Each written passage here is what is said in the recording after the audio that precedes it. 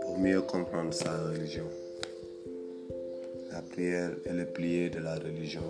Quiconque la maintient aura maintenu la religion, de même quiconque la bafoue aura bafoué du coup la religion, nous enseigne le prophète Mohammedou, salut et paix sur lui, plus loin. Et dans le même ordre d'idées, il poursuit la première des choses à comptabiliser le jour de la résurrection et la prière, si elle est acceptée, tous les autres actes le seraient. Mais si elle est rejetée, tous les autres actes le seraient aussi. Frères et sœurs musulmans, notre désir à travers ce manuel est d'aider les uns et les autres à s'acquitter correctement de l'obligation divine qu'est la prière.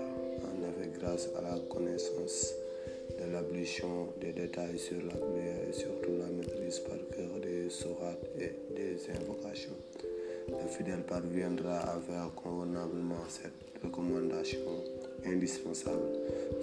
Ce manuel est aussi un outil efficace pour l'apprentissage de la prière par nos enfants à l'âge convenable.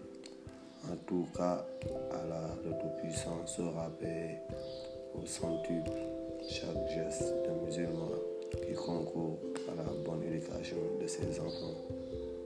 Jërëjëf.